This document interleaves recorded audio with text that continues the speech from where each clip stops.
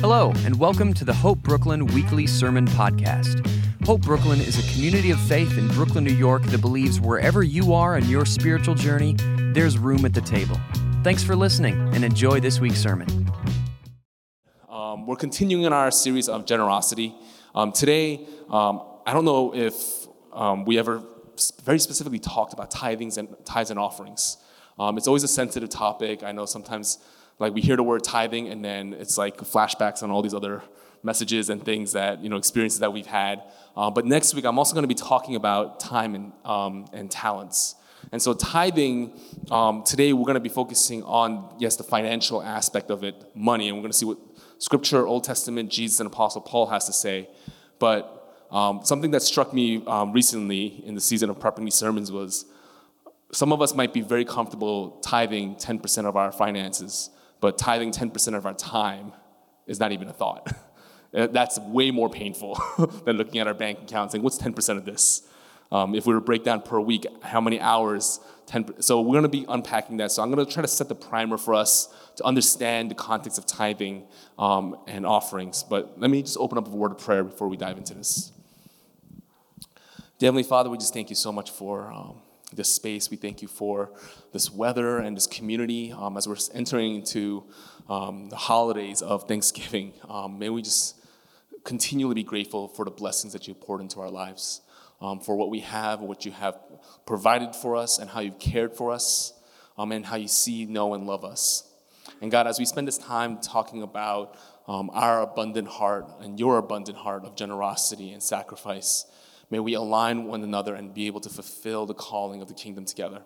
We thank you so much for what you have given us, what you have provided for us, and may we just learn to be generous as you have been to us as a good Father. In Jesus' name we pray. Amen. Amen. So I just want to open up because I want to kind of lay out some of the framework for us. My intention and my hope is that today that you'll hear the heart more than just the methodology behind it. My goal by the end of the sermon, by amen, isn't, 10%, I'm going to start giving. I'm going to actually kind of unpack a little bit of that. But today I just want to be able to first recognize and to appreciate the generosity of so many people over the years at Hope Brooklyn. At the end of the day, we're a church, but there's bills to pay. There's things that we need to financially be able to purchase, to be able to make all of this happen. And it's really been done through the generosity of so many people over the past 6 years. Some of you have been from day one, some of you recently, and sometimes when we started, we had partner organizations that sowed generously into our church, with grants and funding of different partnerships. And so all of this really is made possible through the generosity, not just financially, but the time and talent that people have poured into Hope Brooklyn, saying, you know what, this is the church that I want to see fulfill God's mission and kingdom. I want other people to experience the wonderful encounters that I had here at this church. And so we definitely appreciate all of you. And just for you to know, Hope Brooklyn as a church, we're a fully self-sufficient church at this point. If you remember many years ago, if you were here with us, we had a campaign called Moving Out of Our Parents' Basement, which meant after year 3, all the grants and funding kind of dried up. And we were left to be like, okay, we need to pay for our own bills, our own bed sheets, and our own groceries. And so that campaign launched, and the financial generosity that occurred was just a miracle. It was just a tremendous outpour and overflow. And so we as a church are a self-sufficient organization, and we are continually working towards financial health, like many churches and many places in the city after the pandemic, kind of getting into that place of financial health. And I didn't realize how big of a piece of information it was, but I just want to reiterate last week. I'm preaching this sermon, and I'm going to be diving into more of the biblical context of this, but practically, myself as a pastor, I don't see who the financial contributors are. I don't see who they are, and I don't see how much everyone gives. And that was a reason, not that I came up with, but another pastor in the city really kind of shared his reasoning why, and it made sense to me. And so my relationship with anybody in this space isn't dictated by the financial generosity. It's not, the needle doesn't move because someone gives more or gives less or gives at all. my relationship with everyone in this church is just as a pastor. And so those are just some fun facts I just wanted to kind of put out there. But really getting into firstly, what is a tithe? And if you're a guest here, you might thinking like, okay, wow, first Sunday here, he's talking about tithing already. Just come a couple more weeks with us, please. But tithing, it's interesting because some of the council members, I might get some emails from the council members after this. In the Old Testament, there's a lot of context in Leviticus and Deuteronomy on how to give agriculturally out of your first.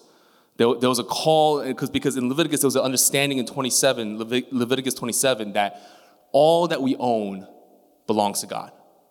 Everything that we have today belongs to God. And I know sometimes it's a hard mentality because many of us have worked very hard to get where we're at, the hustle and grind of New Yorkers, all right? I was just in Nashville talking with other pastors about the rent here, and it was like they just couldn't comprehend how we're surviving as a church, okay? Or how we even have any church members, okay? All the hustle and grind. But also, we need to realize that there's been some fortunate opportunities for us to be able to have the blessings that we have today. There's been doors that have been opened. There's been blessings in disguise, or even the family of origin that we're born in. I know council last time shared a lot of their upbringing on their relationship with finances reflective of their families. And so even for me, I know that I'm in this position because of some generous people, but also a generous God.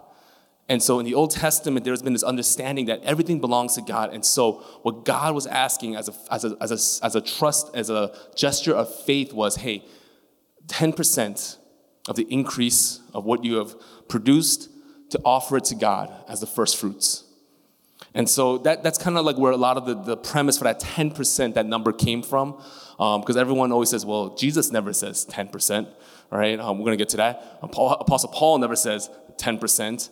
I'll just state that in the New Testament, if you look in Acts, it's everything. It's 110%. Okay, it's not just the 10%. But if you want to get to the nitty gritty of it, you're absolutely right. 10% is not law. Okay, it doesn't, because we give or less or more of 10%, that number does not dictate our spiritual faith. What it does, though, is it's a good starting place. Because through the act of tithing, there's a spiritual act of saying that I trust and have faith that God is going to provide. Okay, and then in that 10%, and some of us, we might have to start with 1%, right? Some of us might start with 2%. But whatever that actual number is, I don't want us to focus on the number. I don't want us to be looking at our bank accounts right now, taking out the calculators, like trying to do math. That's not my goal for today. My goal is to understand the heart behind this, because here's the ironic thing. More and more as I read through the New Testament, Jesus is actually speaking counterintuitive to those who actually give the 10%, right? So here in Luke chapter 11, 37 to 42, I love this passage for many reasons. First, this is like one of the harshest passages that Jesus has against the Pharisees. He is laying down the law against these Pharisees. And so to understand the contextual idea of the Pharisees, they were religious leaders, but they weren't the religious leaders. They were the Sadducees who kind of upheld the law just to a T. But then underneath, these Pharisees would go around adding these verbal laws and commands around the Torah, and asking people and honestly, the Pharisees weren't even that large of a crowd. I know we read the New Testament, we're like, man, they were everywhere, okay? There's probably like 6,000 of them that existed. And the way you can think of it is kind of as lay leaders, okay? Lay ministers, kind of just like, hey, we're just offering our time, we enjoy this ministry. But what they were doing was they were creating all these restrictions surrounding salvation. They were creating all these restrictions on who can enter into this relationship with God, but yet they wanted to hold all the high seats. And so interesting enough, in verse 37, it says, when Jesus had finished speaking, a Pharisee invited him to eat with him. So he went in and reclined at the table. But the Pharisees were surprised when he noticed that Jesus did not first wash before the meal. And so I love this passage because the Pharisees are actually inviting Jesus to a meal. Okay? And a lot of people say that Jesus was crucified because of what he said around the dinner table. He's invited to this meal, and the first thing he does is he kind of disturbs their mindset. He completely disrupts their ceremonial practices and does not wash before the meal. Then the Lord said to him, man, imagine you had a dinner guest and they just start slamming you about all the things that you're doing wrong. Then the Lord said to him, now then, you Pharisees, clean the outside of the cup and dish, but inside you're full of greed and wickedness. You foolish people, did not the one who made the outside make the inside also? But now as for what is inside you, be generous to the poor, and everything will be clean for you. And here's the first kind of the woe to you. Woe to you, Pharisees, because you give God a tenth of your mint, rue, and all other kinds of gardens and herbs. But you neglect justice and the love of God. You should have practiced the latter without leaving the former undone. So Jesus does talk about tithing here. He recognizes that these Pharisees are tithing 10%. They're giving. And this is the ironic thing. Just because we give 10% does not mean we're clean or that we're holier. The Pharisees were upholding the law, but they were doing it in a way that was neglecting the poor, the broken, the lost. They were doing the religious act, the religious duty. And so if we're sitting here saying, well, I give 10%, so this sermon is not for me. No, Pharisees were giving the 10%, and Jesus is examining their heart and their intention. Yes, you can give 10%. You could give generously. You can give 20%. But at the same time, if you're not taking care of your neighbors who are in need, if you're not feeding the hungry, it's like you are neglecting it. It says you should have practiced the latter without leaving the former undone. And so Jesus, if Jesus was any just normal religious leader, he's like, well, I'm not going to bother them because they're financially contributing to the temple. They're making their contributions. They're helping. And Jesus was so much more concerned about the heart. When we see Jesus talk about wealth and money, Jesus is not anti-wealth, anti-money. He's anti-greed. He's examining the selfishness of our nature and the covetous nature of our hearts. And so why are we talking about this today? Why are we talking about tithes and offerings? And to differentiate between tithes and offerings, tithing is an example or model set for us to be able to say, God, we give you the first. I'm setting a percentage. 10% is a great place to begin, but I understand living in the city, sometimes that's not possible. I get it. Once again, I'm not going after a number. I am talking about the heart here.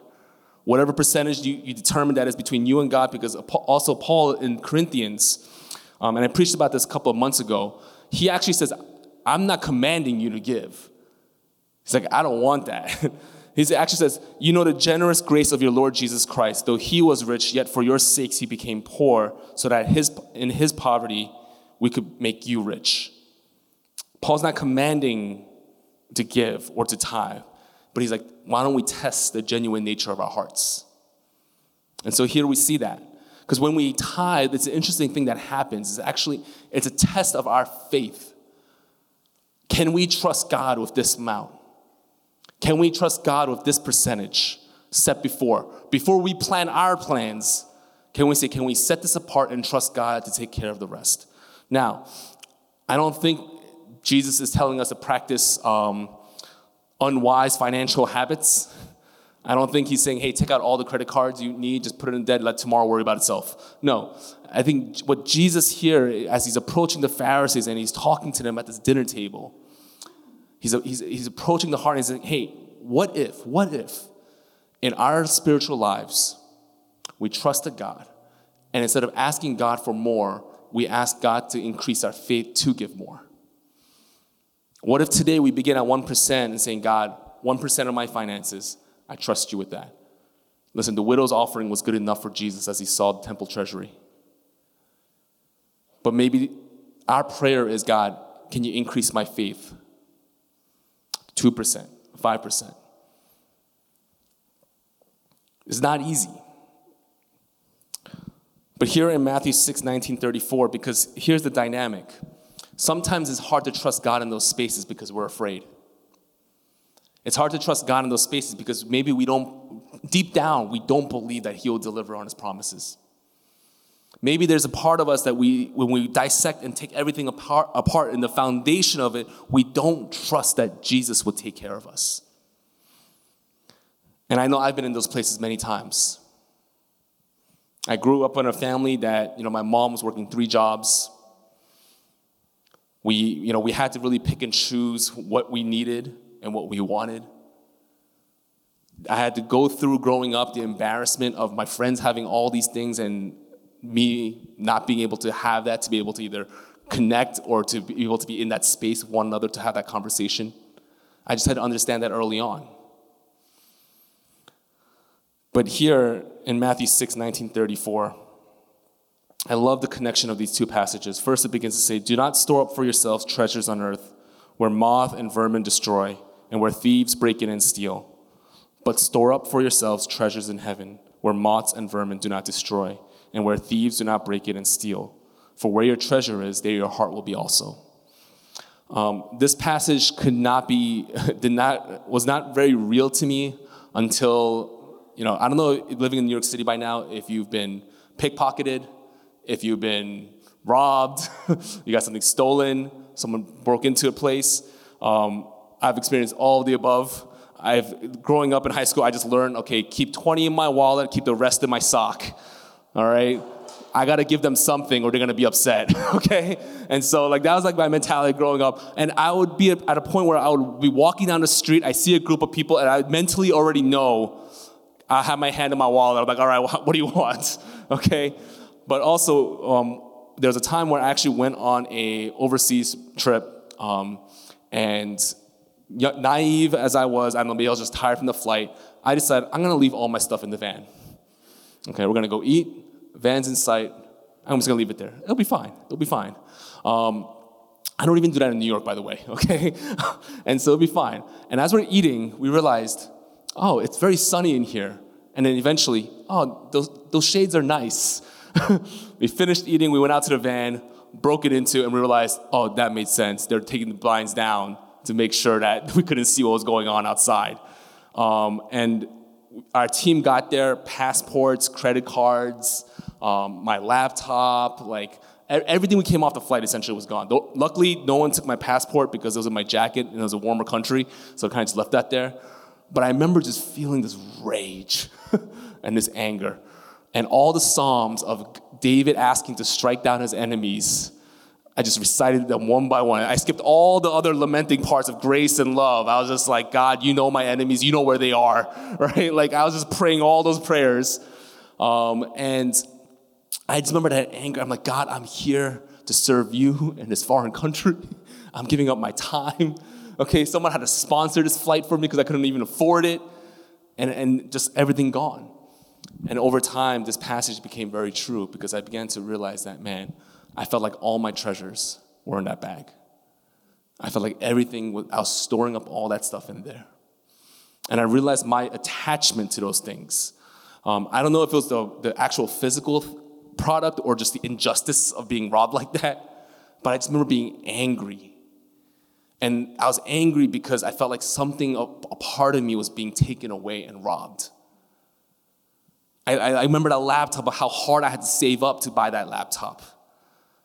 Right? I had a t-shirt that was like my favorite t-shirt to wear on flights. That was taken, right? All these little things. It was a book bag that I had. So all the sentiment, everything was just taken. And I felt like a part of me was being robbed. And eventually over time, just the grace of Jesus reminding me, it's like, but what did they really take? What did they really take from you? And he just began to just remind me of his grace and salvation. That there's a sacrifice that Jesus has made that no one on this earth can ever physically rob me of. That it is protected, that it is safe. And so Jesus gives this warning, do not store up for yourselves treasures on earth. And it continues on to say, the eye is the lamp of the body. If your eyes are healthy, your whole body will be full of light. But if your eyes are unhealthy, your whole body will be full of darkness. If then the light within you is darkness, how great is that darkness? So Jesus here is continually teaching this duality, right? And then verse 24 says, no one can serve two masters. Either you will hate the one and love the other, or you will be devoted to the one and despise the other. You cannot serve both God and money. He kind of just gets down to the nitty-gritty of it. You cannot serve both masters. And once again, Jesus is not attacking or anti-wealth, but he understands that the stronghold and power and influence that money has in our culture and our world. That money makes the world go around. That money, it determines our bank account determines our impact and our influence and our importance. You know, in New York City, you can see this contrast just as you walk across the street. You can see it in the apartment buildings. You can see it as you open up Street Easy. That's my number one question. Who lives in these apartments all the time? As I walk around Greenpoint, Williamsburg, I'm like, strolling around our baby, I'm like, who lives in these apartments, right? And then we see all the parents walking out in their strollers. I'm like, oh, okay, that makes sense, right? Like we realize that money has so much influence on status and impact. We think that sometimes we cannot accomplish a job or a task, or we can't be generous because we're lacking. But here, Jesus is not simply attacking the amount. He's saying, hey, there's a connection and relationship that we hold with money. And so you cannot serve both. But immediately after he talks about money, he talks about do not worry. Therefore I tell you, do not worry about your life, what you'll eat or drink, or about your body, what you will wear. Is not life more than food, and the body more than clothes? Look at the birds of the air. They do not sow or reap or store away in barns, and yet our heavenly Father feeds them. Are you not much more valuable than they? Can any one of you be worrying, add a single hour to your life? I mean, I look at New York City, I'm like, how are all these pigeons and rats being taken care of? They are just overpopulating, and no one is taking care of them. Okay?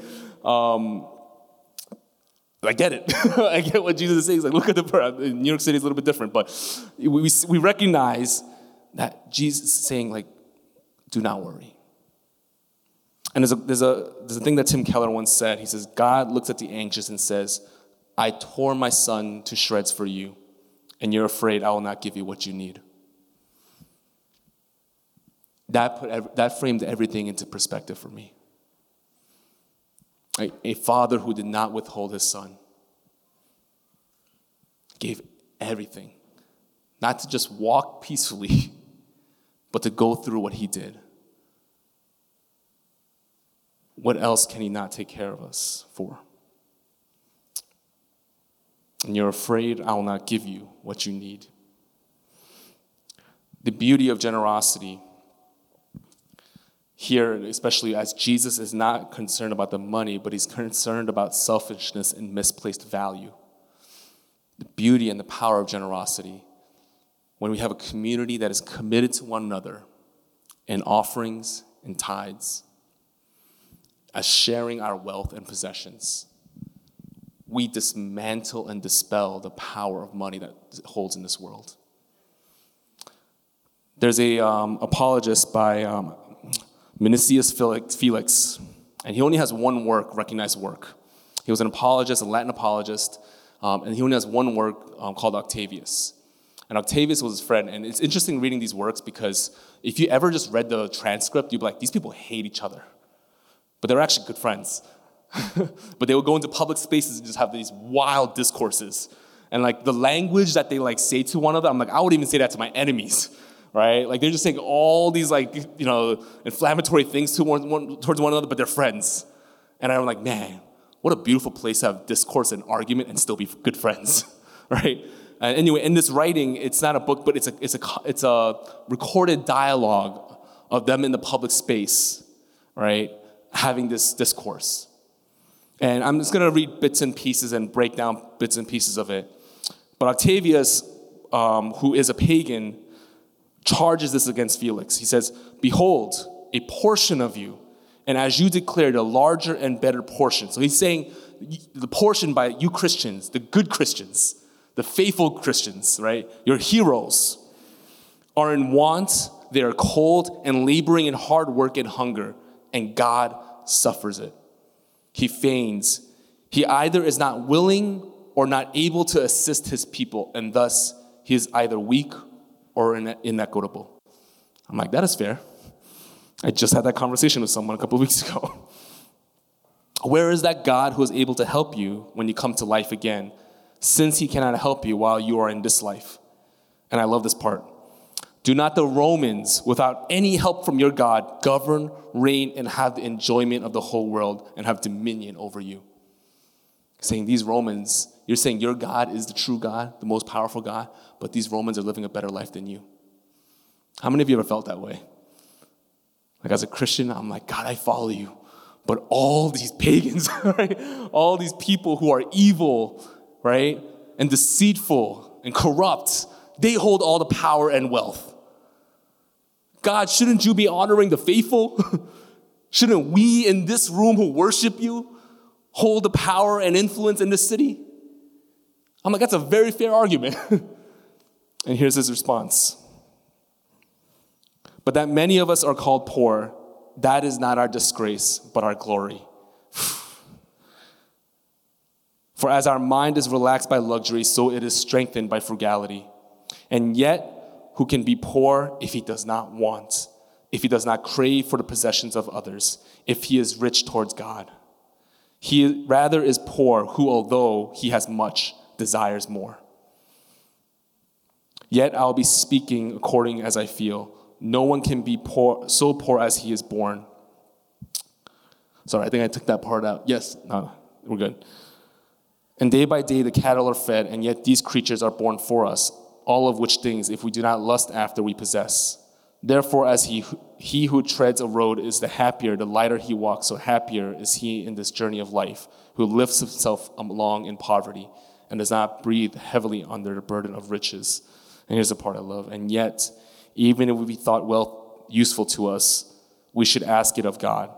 Assuredly, he might be able to indulge us in some measure, who's in the whole. But we would rather despise riches than possess them.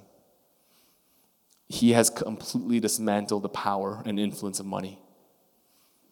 He's like, we don't need it. What do you offer to someone that is content and not in need?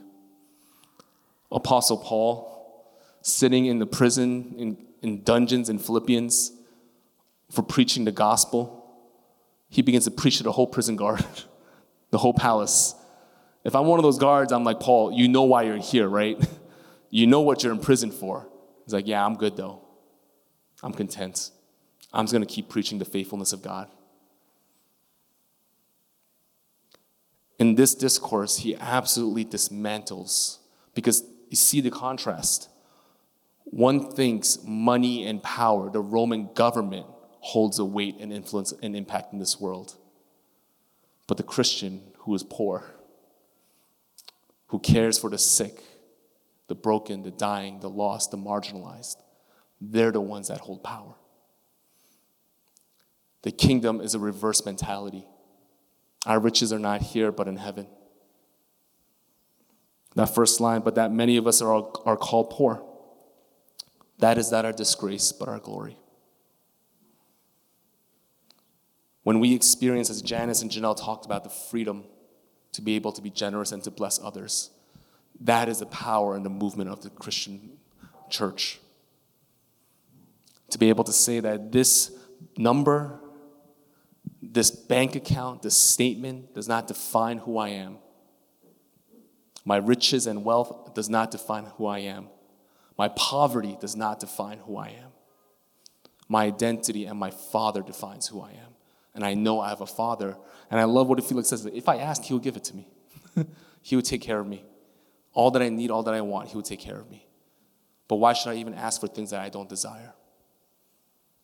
Imagine breaking the curse of coveting the things of this world and desiring more of Jesus. I'm going to invite the worship team and the communion ushers up. When we're able to practice things like tithes and offerings,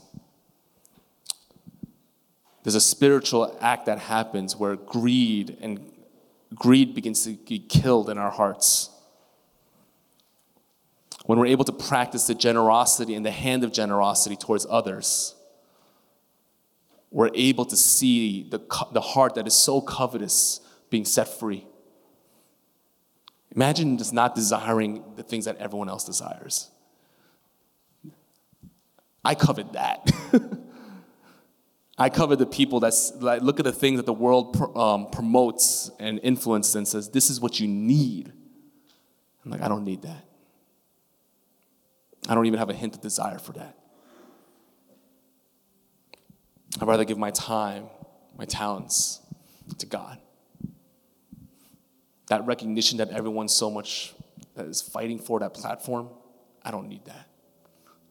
I want to spend my time and energy with the poor and marginalized. For me, I battle because I know for many of us, maybe we've seen or we've been hurt by churches and church leaders that have abused money and wealth in a way to elevate their platform and their lifestyle. I'm not here to judge or criticize, but I'm just telling you that I wrestle with that. I wrestle seeing that. And I'm like, man, just if your church just tithes 10% to us, we're good. We're good for like the next 10 years. And as I've seen and witnessed churches and leaders abuse money and finances, it hardens my heart. And that's why for us, I love our council, I love our team here, because every conversation is about transparency and vulnerability. To have integrity. And things like me not looking at the giving statements, it's not because I'm holy, it's because I want to protect my heart. I know the impact and influence that money could have. And I don't want it to corrupt my heart. And so in Acts, I do things like that, but also I give. I practice it. I haven't perfected it, I practice it. Because I want my heart to continually be free from the demands of this world and say, God, work and move through me. That all that I have is yours. It's all on borrowed time. And I'll close with one thing before we take communion. Every year, there's a group or people that say, God is coming, it's the end of the world. All right? You go to Times Square any day of the year, you'll find somebody. All right? It's today. I'm like, well, you were wrong last year. All right? Come back again in 2 months. And then the day passes like, oh, I misread these signs. Right? But the one thing that baffles my mind is if you truly believe Jesus is coming tomorrow, why do you own anything? If you believe that Jesus is arriving tomorrow and put your money where your mouth is, why do you still have a bank statement? Why do you still have a mortgage? Why do you still own a car? Give. If you believe the world is ending tomorrow and Jesus is coming, restoring all things, give to the poor, feed the hungry. Give all of yourselves. And then spiritually, I begin to contextualize that to me. I'm like, God, if I truly believe that you are coming one day and that there's a greater place, greater treasures for me, how will I spend myself for others? See, generosity makes us aware of others. It turns our heart outward focused. And Hope Brooklyn, something that I definitely want to confess and repent of is looking at our statements or like our budget and our spending, it seems very internal. But I want us to make an effort to begin having our budget reflect for those outside.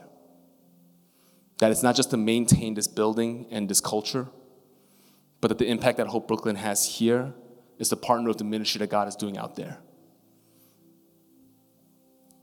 And that's the church I want us to be. And if you're considering things like tithing and offering, the big question is like, do I have to tithe to Hope Brooklyn? I'm going to get emails from the council, but no. Okay? Wherever the Lord leads you in whatever percentage. But I will say, if you believe in the mission and vision of what we want to build here at Hope Brooklyn, partner with us. Let's put it together for the ministry context to be able to reach the people outside. That's why we do things like extending hope. It's like, yeah, the numbers might seem down right now, but we want to be able to continue to support the work that God is doing outside. We want to continually give of ourselves to make sure that our church and our heart is facing outward.